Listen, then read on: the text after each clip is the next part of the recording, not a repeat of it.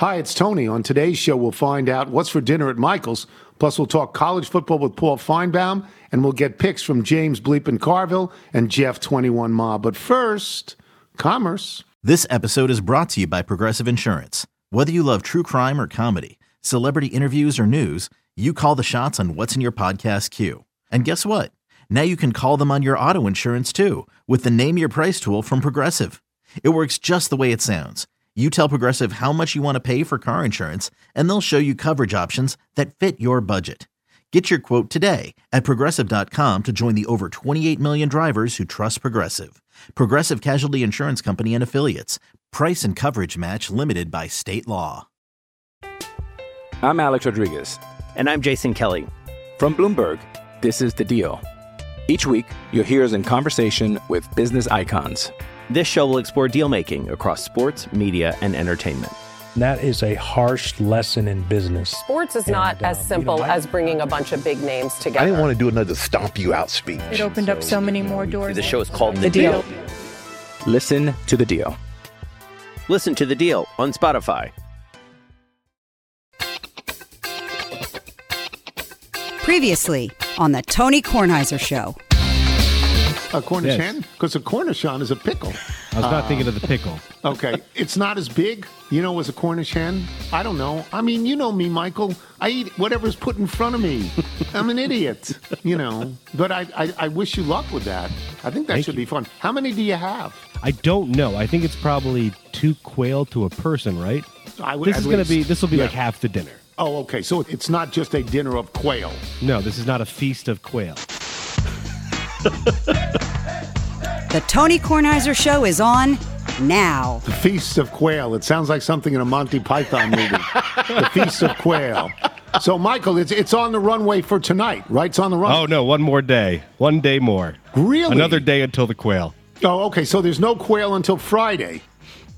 No, do you think I'm a restaurant? All you ask me is about what I'm cooking. No, tonight's going to be barbacoa. Well, I just think that I think quail is going to be fun. I think that's going to be interesting, and I wondered, if you did any research on it. They're not big quail. I know. I sort of have visions of like a medieval times or like Renaissance fair, just feasting on a leg of meat. That's a very dainty leg. No silverware. Yeah, just eating meat. No. Yeah. Silverware wasn't invented until the 1700s. Save the bones for Henry Jones because Henry don't eat no meat. He don't eat no meat. So, okay, so what's tonight? Is there a tonight? I told you, barbacoa, yes. Okay. So, could you run through some of the specials for us, please? Yeah, that's right. And we'll order them. Yeah, that's great. All right, so I finished because I have nothing to do because I don't have a television show, and I have nothing to do. And it was raining all day, so I couldn't go anywhere. I couldn't do anything. So I finished The Diplomat. Oh, okay. So it's 8 episodes, and for those of you, I can't spoil the ending because I don't know what happened because it's a cliffhanger situation. Yeah. Right? There's a big explosion, and there's a cliffhanger situation. I have no idea who's caught in the explosion. I guess by the first show of the next season, if certain people don't show up, they will have been caught in the explosion. Yeah. But I don't know who was caught in the explosion. And I don't know what turn Kerry Russell's character is taking with the British Foreign Secretary. I don't know. I don't have any idea at the moment. Although when she wore the red dress and the last episode, I thought, okay, this is a break from the past. Yes. This is an attempt by Kerry Russell's character to say, yeah, I'm out of here on this marriage. I'm out of here. I'm doing something different. I'm wearing red. So anyway, after I was done with the series, I went to the internet to read some of the reviews of the series, which I would never have done until I'm done. I don't care what I don't want somebody unduly influencing the way I come to the television set. And I love the show. Did you go to Vulture? Huh? Did you go to Vulture for the review? No, I went to Google or Yahoo, and I just typed in reviews. And it just came up, and you clicked on one? So I read a few. I mean, I think the show has great pace. I don't care if it's realistic. I don't care if that's exactly how diplomats work. It doesn't have to be realistic for me. She's very, very smart. Her relationship with her husband is fabulous. And they seem like real people to me. And if she's probably a little frenetic for that job and probably a little too daring for that job, it's television. It's okay. So the reviews weren't great. Really? Yeah. I mean, there was one guy. There's someone they praised Kerry Russell. They praised her husband. They praised very much the guy who plays the Prime Minister of England. I think his name is Rory Kinnear in real life. I will look that up. He plays, is it Nicol Trowbridge or something like that, I think is the name of the character. But, like one guy said, it doesn't happen this way. I understand diplomacy, and it doesn't happen this way. And I just thought... Yeah, this bloke? There's no fun in that. Yeah, you're a party pooper. If they did it... If everybody did the show exactly how it happened, there wouldn't be a show. Yeah, because it'd be boring. Yeah. So this was a review of like the entire arc of the show, not just episode by episode. Right. Just said it was laughable. In a post Game of Thrones world, there's a sidecar of reading these reviews in real time right after the episode drops, and that's where you're looking for all the all the missing pieces that you didn't quite get, or just sort of snarky comments. Well, I never saw Game of Thrones, so I mean, I don't. Yeah, it's now for a lot of other shows, but that sort of made it a lot bigger. I made sure to watch all 8 before I delved into what people thought, and I really enjoyed it. Well, it's interesting because now you said they praised the show, but overall said, maybe not so great. Right. But everyone you talk to says, oh, have you seen The Diplomat? Really the word of mouth, the people love it. So, and I love her. I mean, I think she's terrific. Well, she's great. I just think she's terrific, and she's found it. One guy was criticizing her as an actress, saying, well, I don't think she could do comedy well. And I thought to myself, okay, maybe she couldn't do comedy well. We don't know because she's not doing comedy. She's not called upon as the ambassador to the United Kingdom to get up and do 5 minutes of stand-up. How about improvisational comedy? She's not. Thank you, Leo. I know. I mean, I felt that was really. I mean, I felt that. Well, evaluate her acting with the character and the words that are put in her mouth, right? I mean, she is in the movie Cocaine Bear, so I think she's got a sense of humor on some level. Right. So anyway. Did it make you feel like you wasted 10 hours? Not at all. It was 8 hours, and no, not at all. No, because I enjoyed it. So do you have something next up that you're like, okay, this is what I'm going to watch now? Well, Cue up The Holdovers. Well, The Holdovers is a movie. Yeah. I know. Everyone insists that I watch Slow Horses, but again, Apple Television, I believe, costs $99. I can probably share my login with you.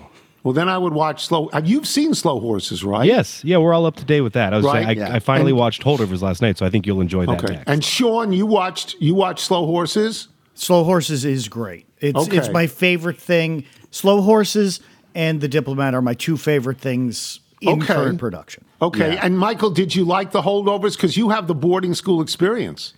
The visuals of it are stunning, and they got lucky with the weather because these are shot on campus, and they just happen into these snowy landscapes. So as the educator in me feels very uncomfortable because the parenting atrocious, the kids rotten, the teachers just disgusting. But there are these little pieces that come together from Catcher in the Rye when you think about the opening scene of the kids getting ready to go home. Yeah. When you think about Outside Providence. Any of these schools movies that they just get small moments so perfect when you're alone on an empty campus and you're sort of running through or exploring the catacombs. So, but no, the educator in me also sitting there being like, the first thing you can't do is there are no secrets. You can never have a secret with a person of authority. That's as one of my schools would call it, the slippery slope. Yeah.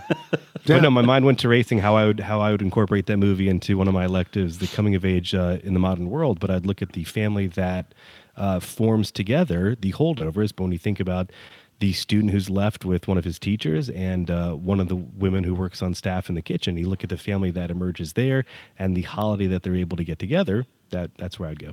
Lovely. Yeah. Lovely. And you liked it too. I did. And I believe, if I'm I think I saw you in some of the backgrounds. I think I might have been an extra. It will be streaming on the Peacock, which I believe. I don't get the Peacock. You don't get the Peacock? I used to get the Peacock, then they cut it off.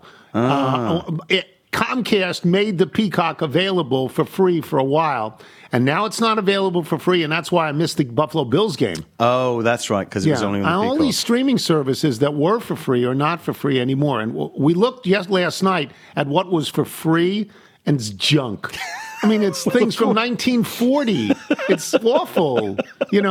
Like Fubo is free, and there's nothing in it. Yeah. It's just junk. Probably some good Abbott and Costello movies. I don't care about. So now they get me to where I want to watch something, but I don't want a full year's subscription to watch one thing. No, we'll work on that for you. That. If you stay with, because Netflix you have, right? Because that's what Diplomat is on? Yes.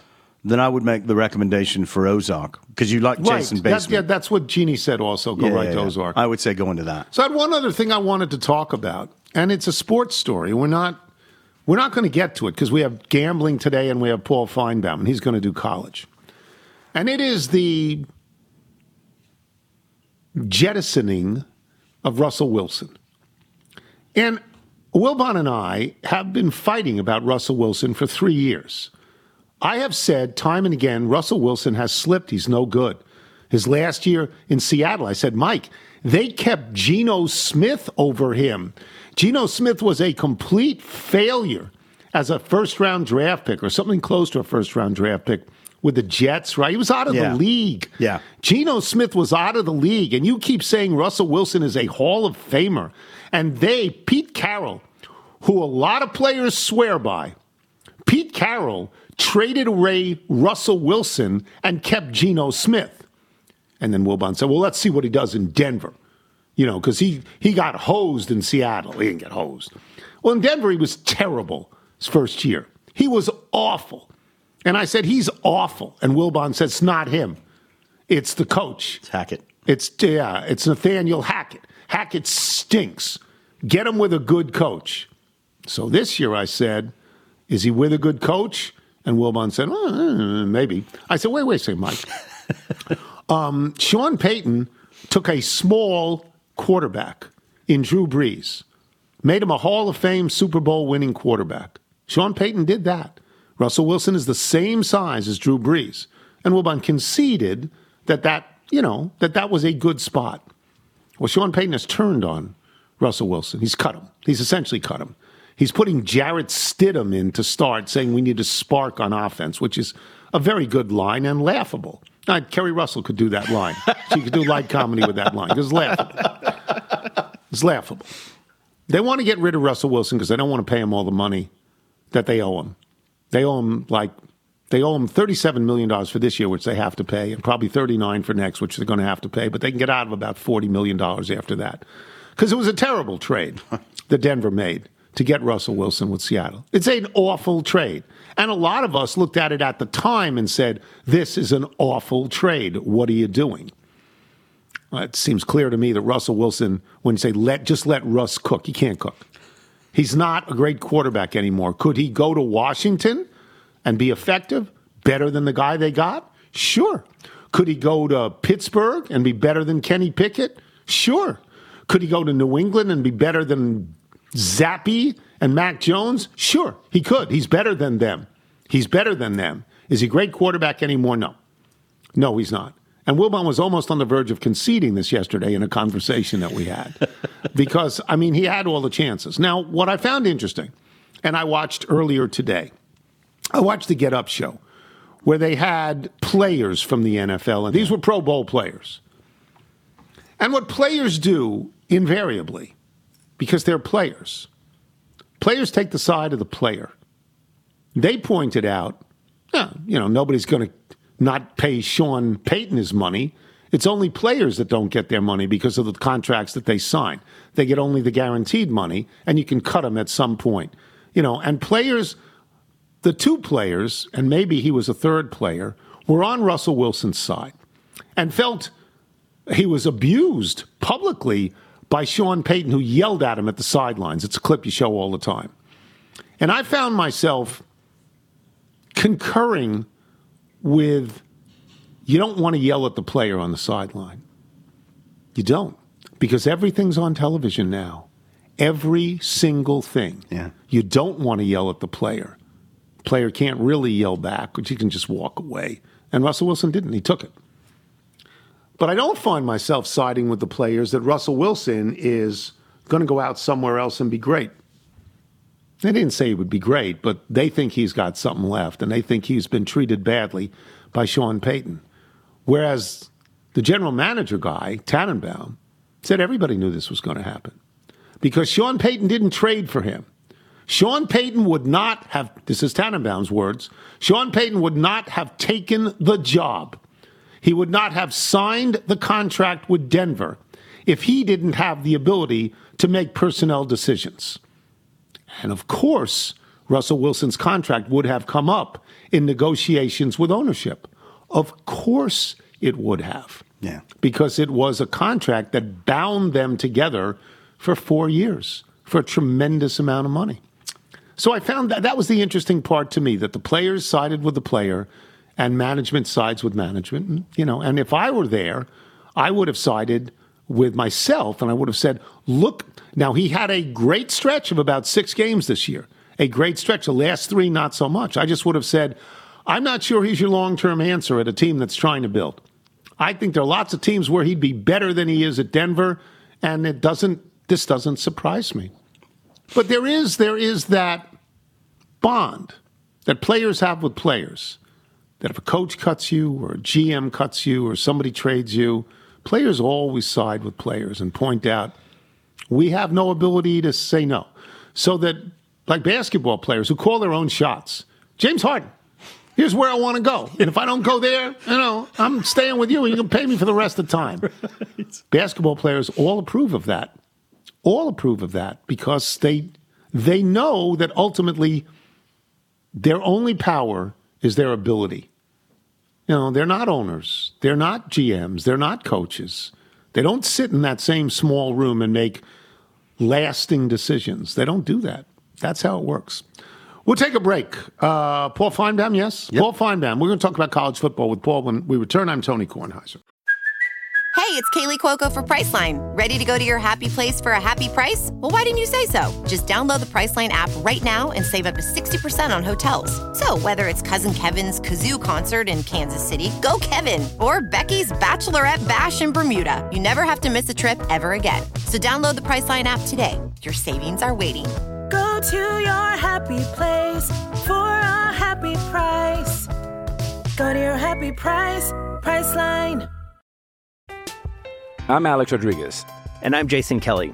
From Bloomberg, this is The Deal. Each week, you'll hear us in conversation with business icons. This show will explore deal-making across sports, media, and entertainment. That is a harsh lesson in business. Sports is not as simple as bringing a bunch of big names together. I didn't want to do another stomp you out speech. It opened up so many more doors. The show is called The Deal. Listen to The Deal. Listen to The Deal on Spotify. You're listening to the Tony Kornheiser Show. This is a song called Changes. It's by a band with a fabulous name, Post-Sex Nachos. And Todd Hart, formerly of Kohler, Wisconsin, and now Sheboygan, Wisconsin, writes, your other favorite band from Mizzou, better known as Post-Sex Nachos, wanted to be known that while Norwegian Soft Kitten is an excellent name, they feel theirs is right up there. They have a new album coming out in January. They're touring all over the country. You can use the Google machine to find them in your area. They'll be playing at the DC9 nightclub in Washington, D.C. on March 24th. And obviously, tickets for you, Michael and Nigel, can be made available. I'm sure we can add Elvis to the list, well, because he has a better chance of showing up than you do.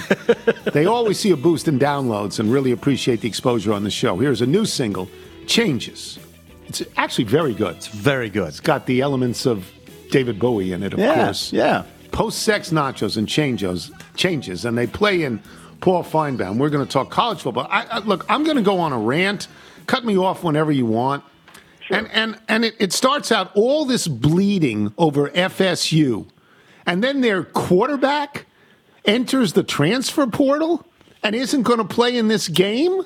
All of this FSU, really? Am I wrong on this? Tony, you're so right. It's scary. I hate even to return to the scene of the crime of 3 weeks ago, but it wasn't even the FSU people that bugged me. It was just the fake outrage everywhere I went. Long story short, a couple of days later, I was going to a Christmas party on my neighborhood, something I really don't like doing because that means actually talking to neighbors, but my wife wanted to go. And we walk in, and I literally haven't, I don't think I've talked to this couple in 8 years, but, they're from New Jersey or wherever. Everybody on my block is from New Jersey.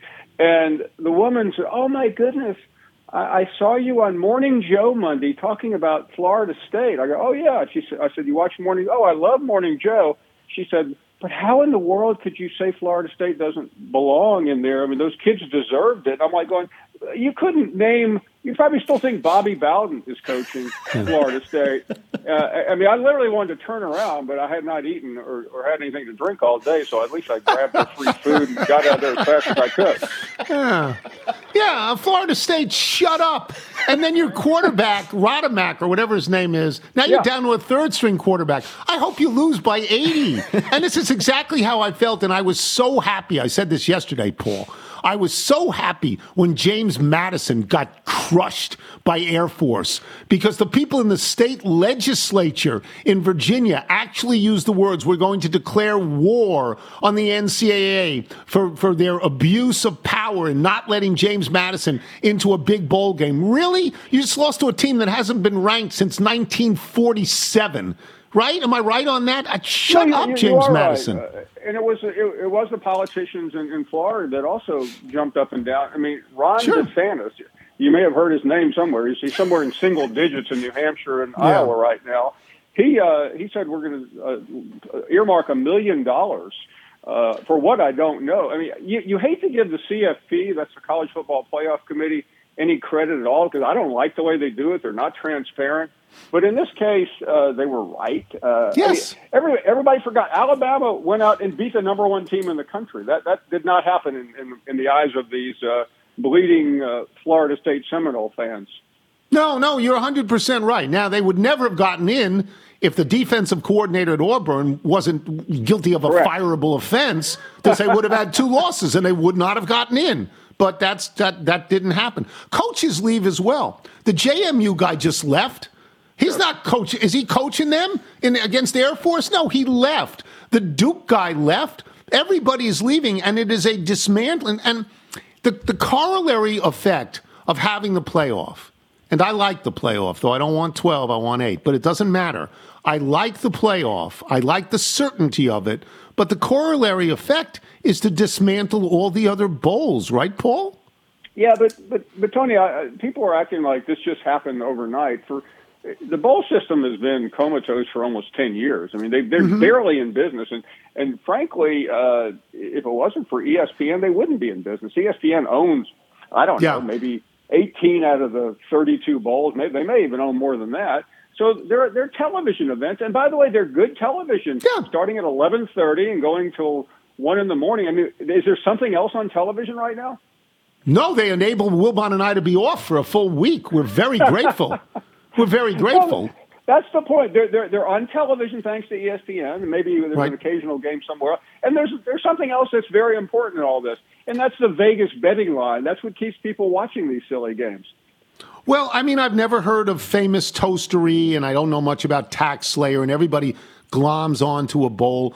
I actually was gratified to see that USC, that not only because Caleb Williams is going pro and he didn't want to play in a game and get hurt, but he stood on the sideline the whole time, and he seemed delighted for the guy who took his place, who, by the way, had 6 touchdown passes, right?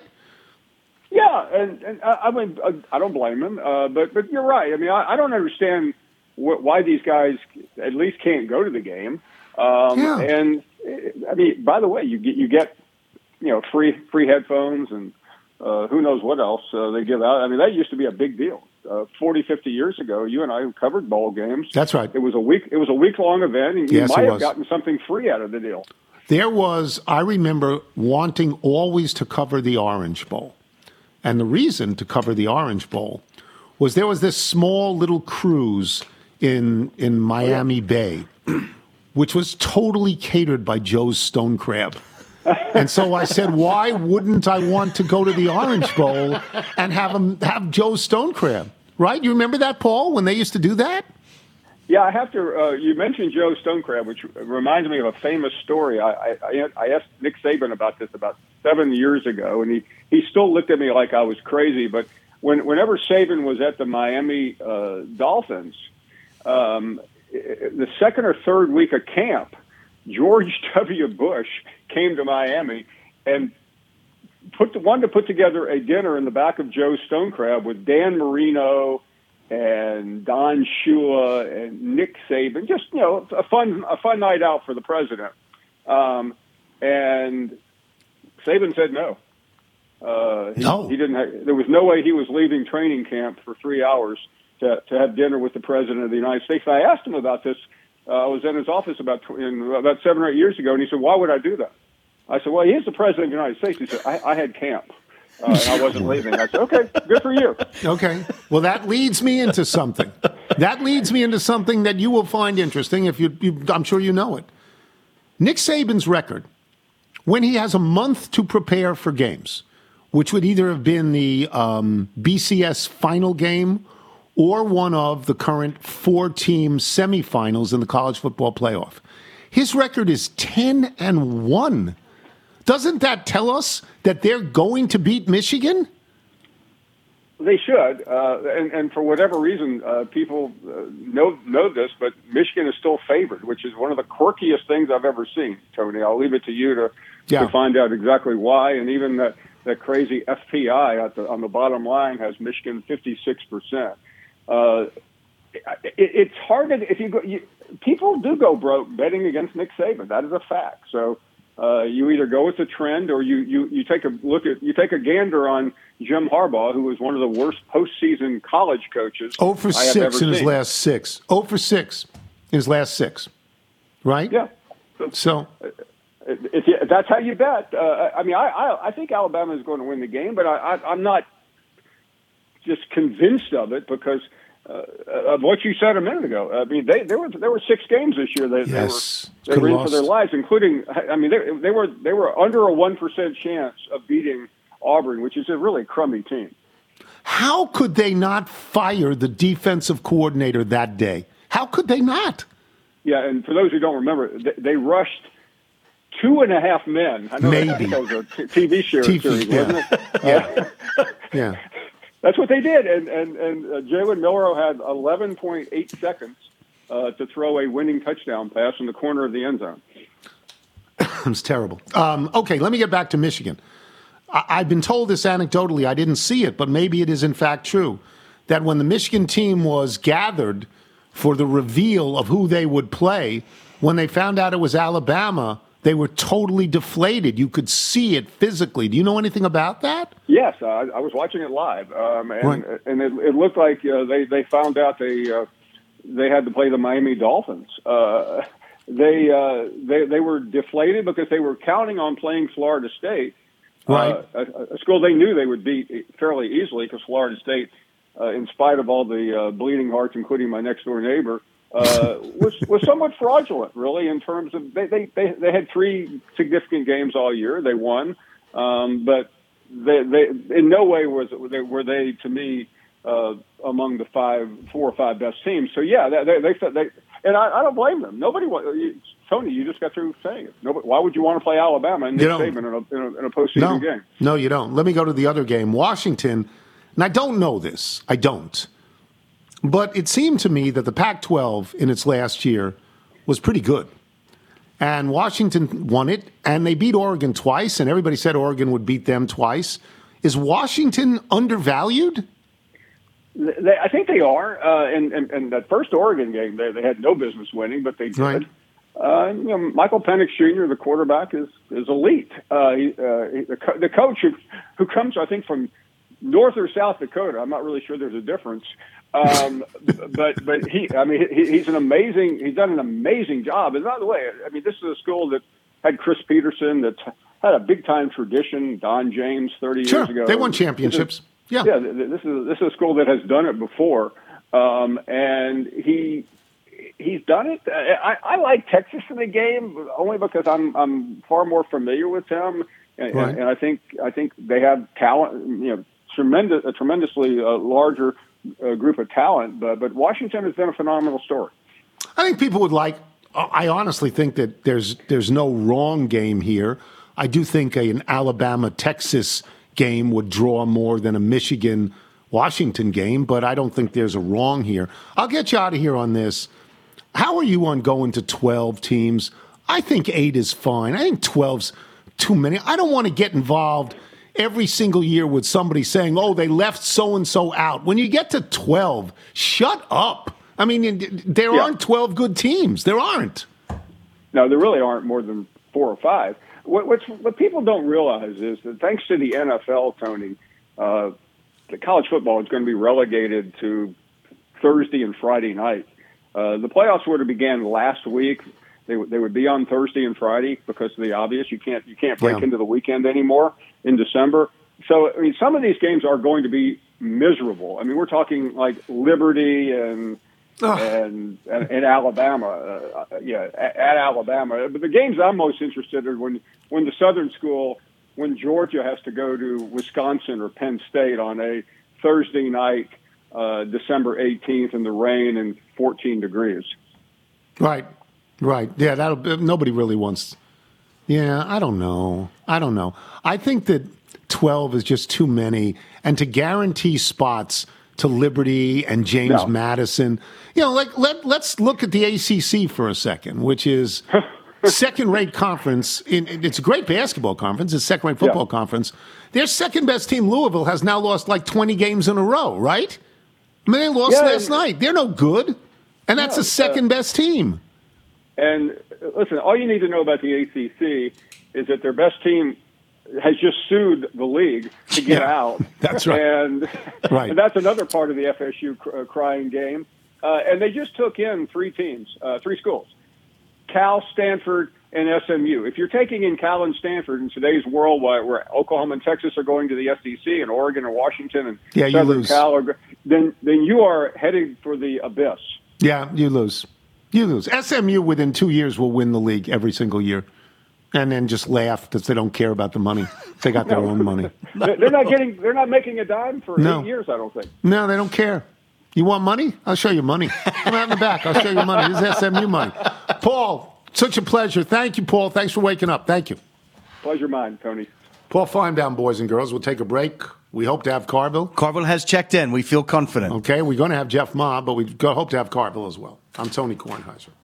When you need mealtime inspiration, it's worth shopping Kroger, where you'll find over 30,000 mouth-watering choices that excite your inner foodie. And no matter what tasty choice you make, you'll enjoy our everyday low prices, plus extra ways to save, like digital coupons worth over $600 each week. You can also save up to $1 off per gallon at the pump with fuel points. More savings and more inspiring flavors make shopping Kroger worth it every time. Kroger, fresh for everyone. Fuel restrictions apply.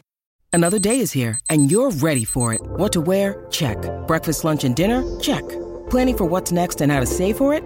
That's where Bank of America can help. For your financial to-dos, Bank of America has experts ready to help get you closer to your goals. Get started at one of our local financial centers or 24/7 in our mobile banking app. Find a location near you at bankofamerica.com/talktous. What would you like the power to do?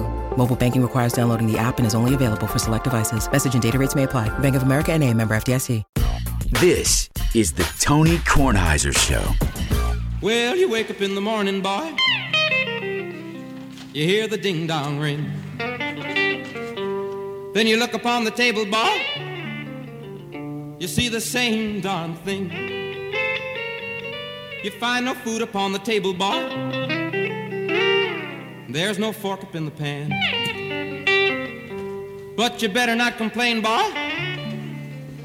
Get in trouble with the man. James Carville with his own walk-up music. Paul Evans, Midnight Special. This week's picks with James Carville and Jeff Ma. Brought to you by FanDuel Sportsbook. Make every moment more. You are sitting on 4-1 right now from last week. You are waiting for Rutgers and Miami, which is tonight, I think, and you've got Rutgers, right? I think I got that right. I do. The Scarlet Knights. Yeah, Rutgers have it. They're coming around a little bit. The coach there was there before, and he's a good coach. Schiano, he's a good coach. Yeah, Yeah, he did. He was real good, and he went. Where did he go, to Miami or somewhere? He didn't do that. He went to the pros, and it was a disaster. And then he went back. He went to work for Nick Saban for an hour and a half, as everybody does for rehab. Yes. And then he went back to Rutgers, and he is a good coach, Greg Schiano. He is. He's good. All right. So Auburn, Maryland. Yeah, that's your first one. You're going to take Maryland over Auburn. I am 7 points. Okay, and that's in the Trans-Perfect Music City Bowl. Ask me.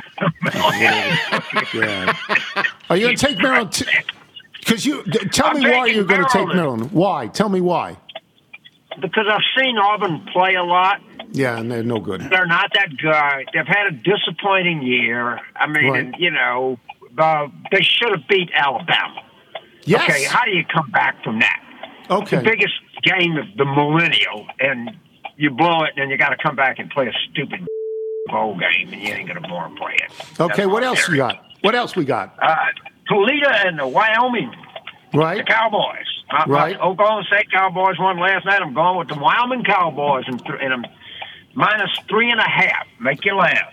Okay, you won with Oklahoma State last night. You won easily. I know, that's what I'm saying. I'm going to Cowboys. I got right? And What else you got? More Cowboys coming, okay? Right. Alabama and Michigan. All right. So you're giving Nick Saban points? Yes. Yeah. It's just amazing, I think right? we're going with Alabama here.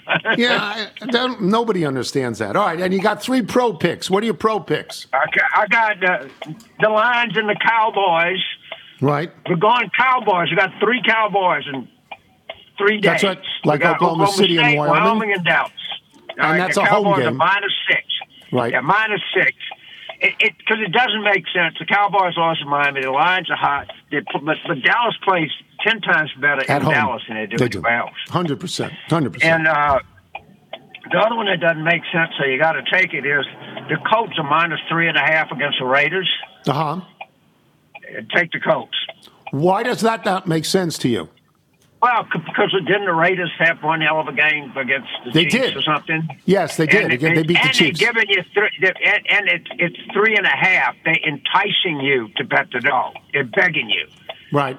Don't bet walk the into dog. that trap. Okay. Right. That's the sucker bet.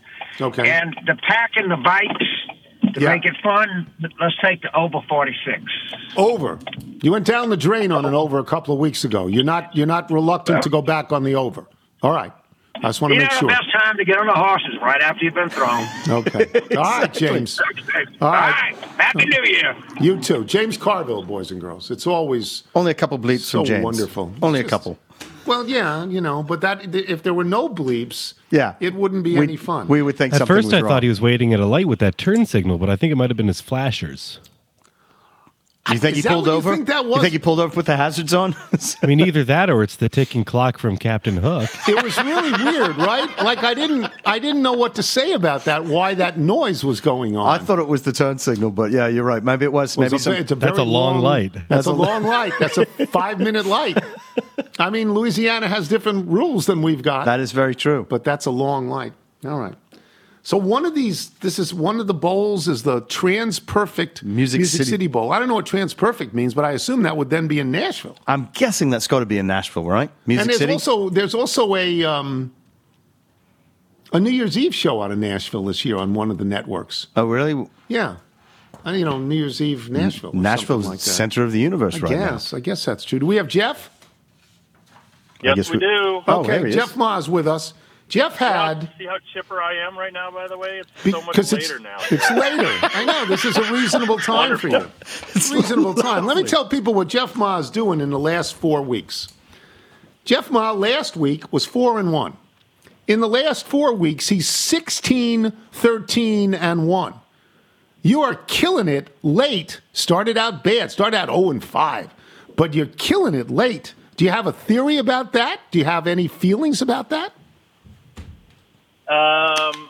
No, I mean, I think, again, when I was 0-5, you asked me if I doubted myself and all this kind of stuff. And, there were some dark moments there, but ultimately you kind of believe in the process and you do the same thing and the results will come eventually. You can't be too short-term results driven. Just because I'm really hot right now doesn't mean like my the next few weeks will be any better than they are traditionally. So, you try to win close to 58% of the games, then you're winning enough to beat the VIG, and that's the goal. And so I'm just glad we've been able to make a pretty big comeback this year.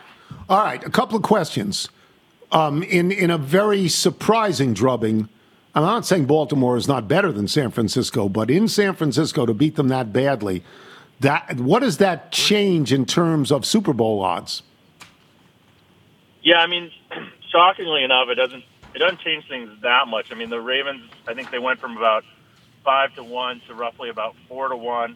The Niners were about 2-1, and now they're about 2.5-1. There's been a slight change. Rufus said on Bet the Process this week that it kind of would have adjusted the point spread on those two teams by about 2 points. So, the Ravens closed a 6.5-point underdog against San Francisco. Now they'd probably close about 4.5. In the Super Bowl, if it were to be played right now on a neutral, it'd probably be close to a 2-point underdog. So the 49ers would likely still be favored. Really? When they played, even though everyone saw that happen. Really? Yeah. I mean, and the other thing is the 49ers are still in a really good position to get that number 1 overall seed. So from a standpoint of actually changing things, right, it didn't change things that much. The Ravens still have what many believe to be a more difficult path. The Bills look good now. The Chiefs look good. Like there's Team Miami. There's teams that they're going to have to play, whereas the Eagles seem to be pretty down, and so ultimately Dallas, it's a matter of how good you think Dallas is, and so the Niners still, it seems like, have an easier route, and that game did not change that much in terms of their ability to get the number 1 seed. All right, what about the college football playoff lines? We just had Carville on, and he said, "Are you kidding me? You're going to give me Nick Saban and points? Of course I'm going to take that." What do you make of those two sets of odds in which I guess Michigan should be favored because they're number 1, but it's hard to believe, right? I don't know if it's hard to believe. Michigan's now up to a 2.5-point favorite across some of the places.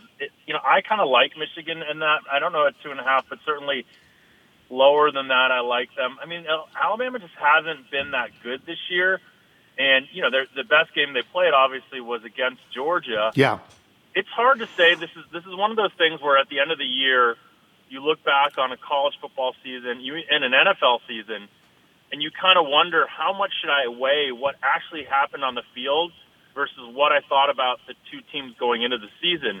Because ultimately, and you see it like in the NCAA basketball tournament, you see it in some of these bowl games, the teams that win are the teams with the most talent. And going into this season, you probably would have said Alabama was as good, if not better, on the from a talent perspective than Michigan. So, I understand where Carville's coming from, certainly, but if you weigh what happened on the field this year, Michigan should certainly be favored. Okay, give us what you got for this week. All right, so we're going to start. We're going to do all NFL. We're going to do Dallas minus the 6 over Detroit. These games are interesting because these teams that aren't going to get buys, this is really their last time that they're going to probably play with their whole team intact. But the next week they'll probably rest guys, unless they have something to play for. Dallas won't. I kind of think they're going to try to get right in this game. If you look, at their home versus away, and you look at Detroit's home versus away, it just seems to line up for a Dallas comfortable win. So I'm going to take Dallas minus the 6. Okay. What else? I'm going to take Miami plus the 3.5 over Baltimore. Obviously the narrative is Baltimore's physical. Miami doesn't like the physical nature of those teams, but Baltimore is in a tough spot, coming back cross country, short rest, in a game that obviously is important. But they came off a very emotional win, as an underdog against the Niners, and I see this as if Baltimore wins this game, it's probably by a field goal or less. And I think Miami has a legitimate shot to win this game. Okay. What else? I'm going to take Chicago minus the 3 over Atlanta. You love them. Riding the Chicago. You love the Chicago Bears. Wilbon would be so happy.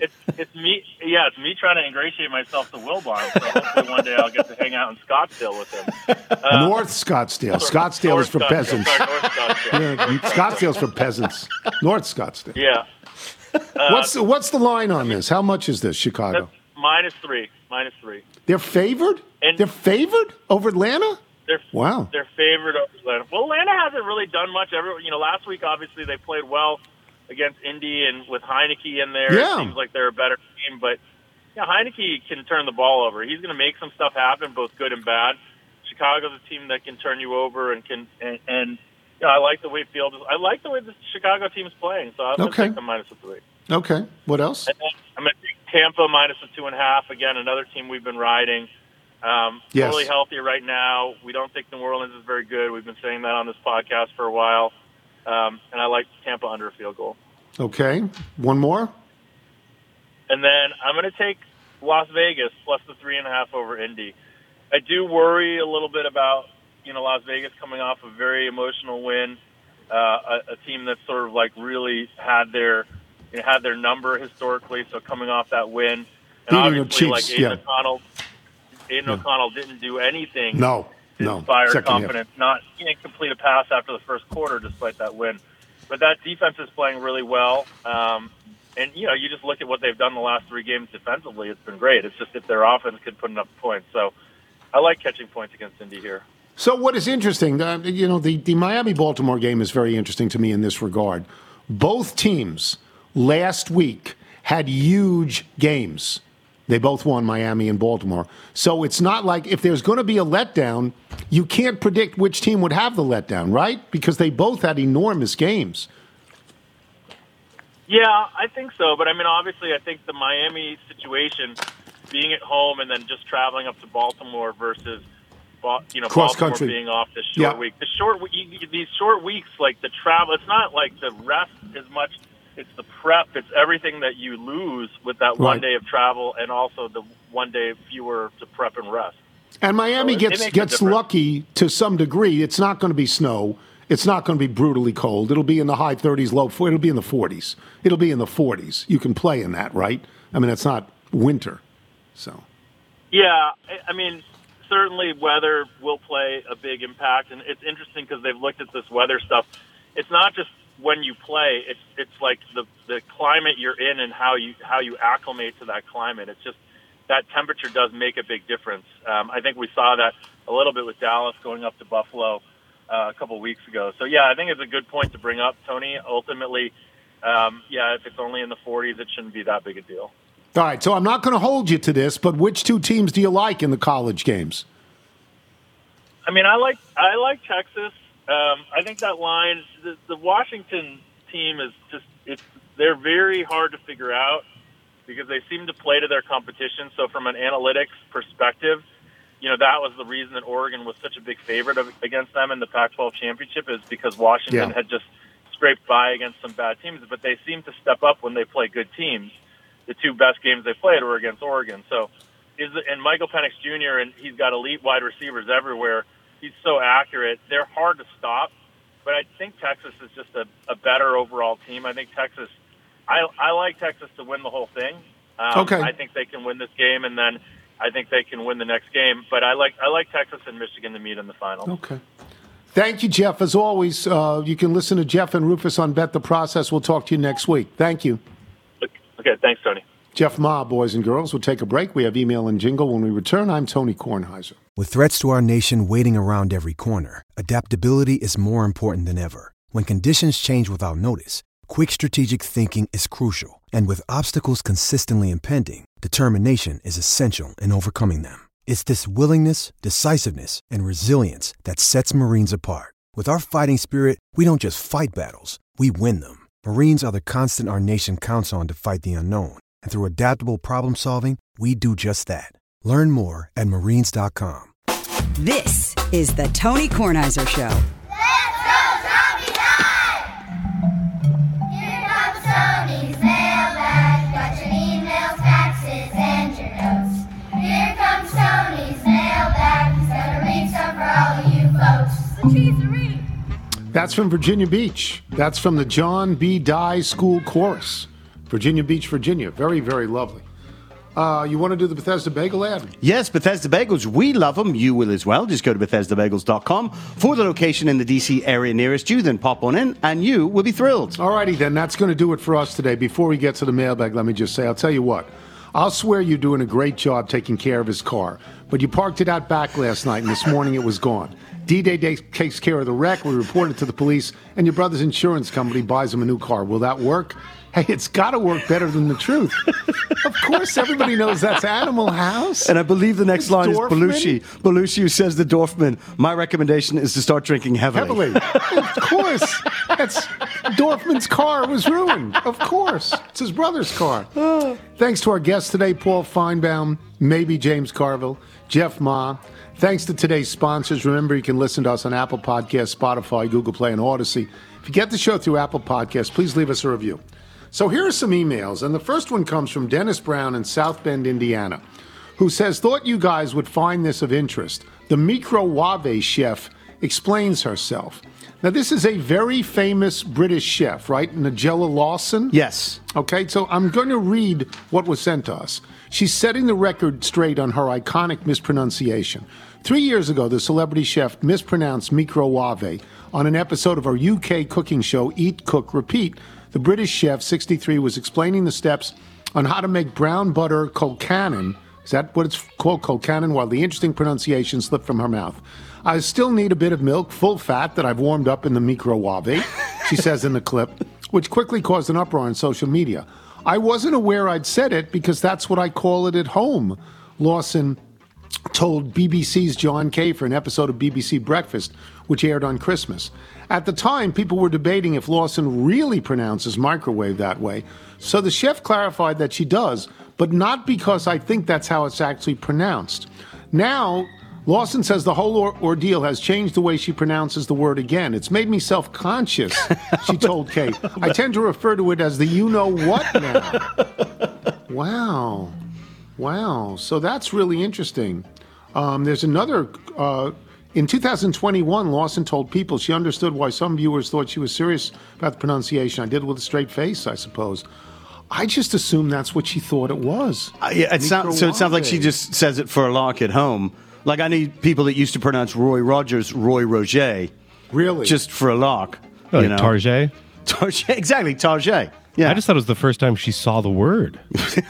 Wait a second. Doesn't your wife pronounce Bojangles differently? Bojangles? Bojangles. That's right. That's what she says all the time. And the Guy Don't even get it started on Chipotle. Okay, bobbleheads. Ben from Quincy in Massachusetts. In regards to the bobblehead discussion in Wednesday's mailbag, you appear unaware of the recognition bestowed upon you by the National Bobblehead Hall of Fame and Museum in Milwaukee, Wisconsin. A bobblehead of you and Mike on the PTI set is on prominent display in their permanent collection, photo enclosed. Added to the list of your Hoff-Waff accolades. It doesn't look anything like us. Where did they get it? It doesn't look anything like either of us. Wow, but that's very nice. I'm flattered. Ronnie Newmeyer writes, I heard mention of Afternoon Delight in the running for worst song ever, and I had to chime in, as it involves my two favorite things, music and name-dropping. Afternoon Delight was written by my friend Bill Danoff, who, as you noted, is a longtime D.C. resident, as were Starland Vocal Band. Bill gets a smile on his face every time the song is mentioned in the worst song list, and its inclusion over the years in many movies and TV shows, such as Anchorman and The Simpsons, has surely kept the mailbox money flowing his way. Afternoon Delight went to number 1 in July of 1976, the week of the bicentennial, and Starland Vocal Band won 2 1977 Grammy Awards for Best New Artist and for Best Vocal Arrangement, which was done by then 19-year-old Starland member John Carroll, who was also a pillar of the D.C. music scene. Starland were also nominated for 3 more Grammys that year, including Song of the Year and Record of the Year. That led to Starland getting a short-lived ABC TV variety show that featured weekly appearances by a young unknown comedian named David Letterman. Bill Danoff and his former wife, Taffy Nivert, also co-wrote Take Me Home Country Roads with John Denver while opening for him at the old Cellar Door nightclub in the 70s. Danoff was also a classmate of Bill Clinton in the 1968 Georgetown University class. In 1994, Danoff contacted me to play bass for his Georgetown class reunion held on the White House lawn. I performed with Bill Danoff and a reunited Starland vocal band on Afternoon Delight and Take Me Home Country Roads. I also backed up Chuck Berry, who headlined that night, but that's another story. And there's a picture of Ronnie and Bill Danoff at the White House in 1994. So that's everything you wanted to know. It's more than everything you wanted to know, but I thank Ronnie for that. Yes. From Tom Pace at John Carroll University, where Brian Polian is now. He's the AD. Oh, that's right. He's Yes. the AD. That's his alma mater. We love Brian. Dear Mr. Tony, I will gladly pay your monthly Apple TV bill to hear you talk about Gary Oldman's Jackson Lamb and Slow Horses. If Jackson Lamb wasn't created for Mr. Tony, then no TV character has ever been. Watch it now. All right, I'll just send the bills to you. We can all Everybody agree. says this. Yeah. That Slow Horses is great. Yeah. He chews all of his scenes. You know, he does, but he has contempt for everyone and everything. Yes. He's amazing. From Bob Moore in Chattanooga, on Wednesday's show, you incorrectly stated that Ralph Nader targeted the Ford Pinto. That was the Corvair, but he also had the Pinto. Actually, it was the Corvair, he's right, in which he effectively killed production after the book Unsafe at Any Speed. Yes. And I remember the song they used to have for Corvair. In the old days, they had songs for everything. And it was something like, who makes the floor flat and clear, Corvair, because the engine was in the back. Oh. So the floor in the car was flat. There were no bumps. So the front was like where the hood was a trunk? Yeah, that was the trunk. Huh. Yeah, that was the trunk. But Bob Moore is completely right. Appreciate that. From Jim Hickey in Springfield, Virginia, while visiting family in Oregon for the holidays, we toured the Tillamook Dairy, saw the cheese assembly line, then tasted free samples, gave a hearty La Cheeserie to the crowd on the way out to a lot of blank stares. The connective tissue must have been on vacation. Yeah, of course, that's true. From Bill Isaacson, it occurred to me over the holidays that listening to my almost 90-year-old mother talk to her grandchildren is like listening to you talk to Jeff Ma. My mother's reaction to hearing about a TikTok video is the same as your reaction to Jeff Ma giving points to take the Bears. Really? No other words, just that in silence. What you and my mother are thinking is probably the same. You have got to be, James Carville word, kidding me. Yeah. Oh, that's nice. Bill Isaacson moved back to Milwaukee after some years in Deerfield, Illinois, one of 23 states with a Deerfield. And Deerfield is that school. In the holdovers, Right. yes. Yes. Abraham, Silver Spring, wait a second. Mr. Tully. Huh, what? Mr. Tully. Abraham in Silver Spring, wait a second. Niagara plays college hoops in the MAC. Wouldn't it make sense for a Midwest school to play basketball in the MAC instead of the MAC? Do you think that's a Midwest school? That's a Wilbon geography. Then again, geography is no longer priority with all of this realignment. The answer to all your questions is money. I guess Niagara saw that MAC money and couldn't resist. The MAC is the Mid-Atlantic Athletic Conference. Yes. And it's an Eastern Conference. That's what I always thought. And Niagara, though it is in the westernmost point is of still New York State. in the east. It's still in the east. Yes, New York an eastern state? New York, completely an eastern state, right? Yes. If you're out on your bike tonight, everyone, as always, do wear white. But I still need a bit of milk, full fat, which I've warmed in the microwave. There you go.